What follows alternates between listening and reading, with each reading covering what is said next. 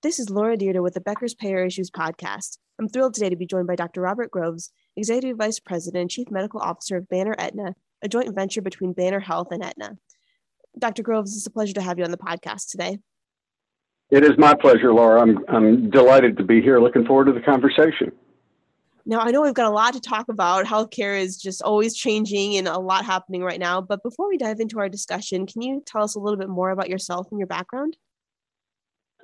Sure, I'd be glad to. I am a pulmonary critical care physician by training. Spent many years in private practice, seeing patients on a regular basis for both pulmonary diseases and critical care. And since about 2005, I was recruited initially by Banner Health to roll out the electronic ICU or EICU or tele-ICU, depending on which nomenclature you want to use.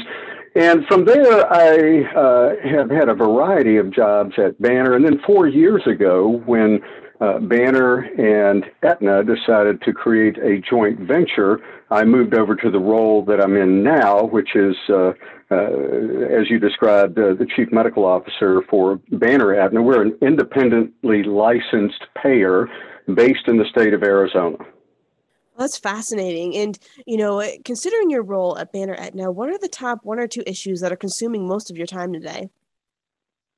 Yeah, it would be a mistake not to mention the pandemic because, as you well know, we're not out of it yet, and Arizona particularly has had real challenges with this last wave, Omicron, in part because of the sheer volume of cases, and in part because of staffing challenges that we're seeing across the delivery side. And in wearing the Banner Aetna hat, I really have to pay attention to issues that are happening on the delivery side as much as I have to pay attention to issues that are happening on the payer side. Now, that's not to say that there isn't some good news there.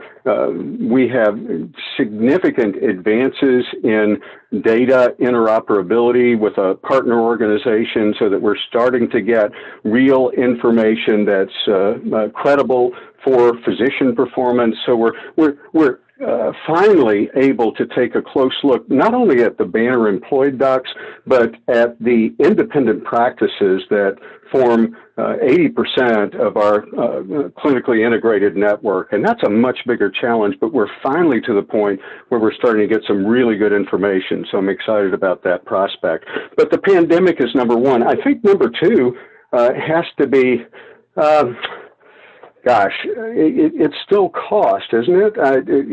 We look at what's happened to healthcare over the last couple of years, and the pandemic has really laid bare many of the challenges that we face, not only as a society, but in healthcare. And with inflation coming back now, that's going to force people to make more decisions about where they allocate their money.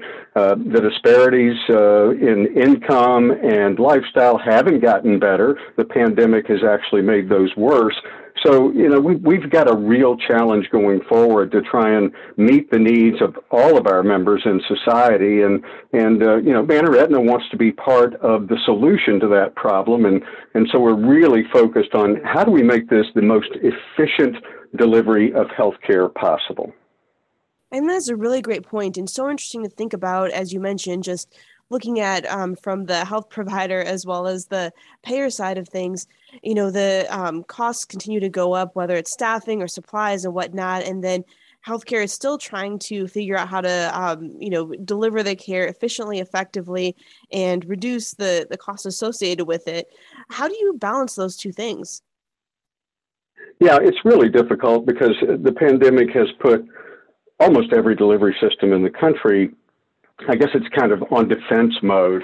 In other words, we on the delivery side are so busy trying to shore up our staffing, trying to deal with wave after wave of COVID, that there hasn't been as much time to devote to the transformation of healthcare and not as many resources. For example, in the height of a couple of the waves, we had to shut down our meetings where we discuss our partners and how we're going to move this forward, what transitions we're making, how we're going to change healthcare. Those shut down for a month or so with a couple of the waves that we saw over the last couple of years. So, in one sense, the pandemic has accelerated the transition to next generation healthcare. In another sense, it's delayed that transition because so much of the delivery system is distracted, appropriately so, by responding to the COVID crisis. Got it. That's so interesting to think about.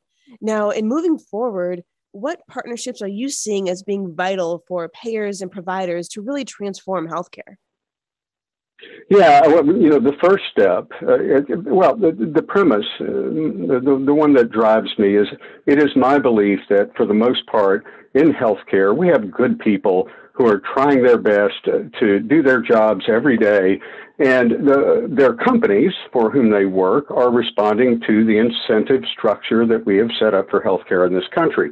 And those incentives don't serve us anymore. So we're looking for partnerships that help us drive to a different set of incentives. I think the only way we change behaviors, whether you're talking about big pharma, whether you're talking about the delivery system or payers or even PBMs, if we don't change the incentive structure, those behaviors aren't going to change. And we're going to be talking about this again in 5 years in the same way we're talking about it today. So partners who are willing to align their incentives to go at risk for what they offer, that's really what we're looking for. And we're also looking for partners that can help us with what I call knowledge management.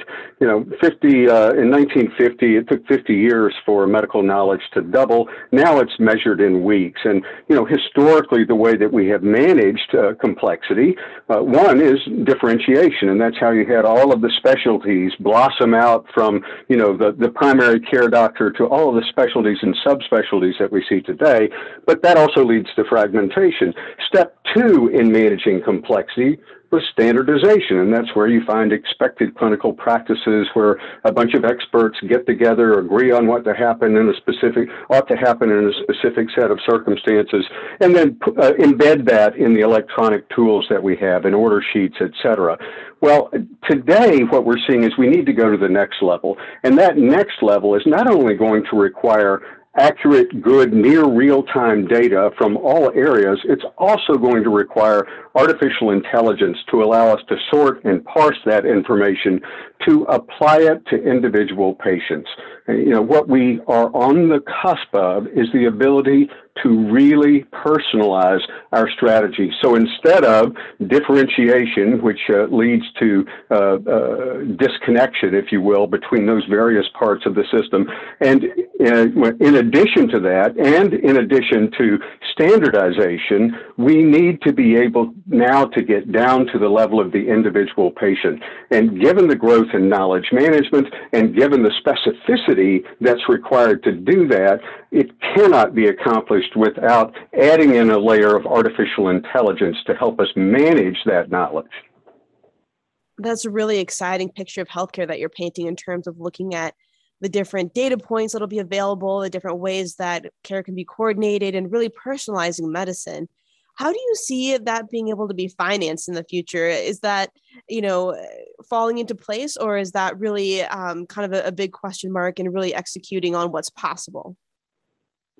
Yeah, it is a really interesting challenge that we're facing. I have the good fortune of having conversations with folks from across the healthcare spectrum, including those that are in health policy. And I think it's pretty clear that on a bipartisan level that there is a push more and more towards value. I believe that our future really depends on what that looks like. What's the end game look like?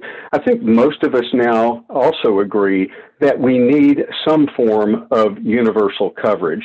The question becomes really, how do you afford that? If we just lock in place the system that we have now, for example, if we don't do anything else and say, Medicare for all, the challenge there is that it's locking in a flawed system. One of the things that I think the the Obamacare, for lack of a better term, did for us is it put that camel's nose in the tent, if you will. There's no way that we can afford to do things the way that we used to because we did expand coverage. We did engage the individual market, but we really did nothing to control costs. So that really is the next big challenge that we have. And of course, there are two ways to do that. One is through really improving efficiency of our back office strategies, et cetera, so that we get the right care to the right people at the right time. And the other way of addressing that problem is by actually improving the health of a population. And so when I think about that, I think of what's possible today in terms of adding or the interface between technology and healthcare delivery. There's a company that we just implemented this year with Banner Aetna that has been able to show that one can put diabetes into a full remission with a strategy that engages patients to manage their own health.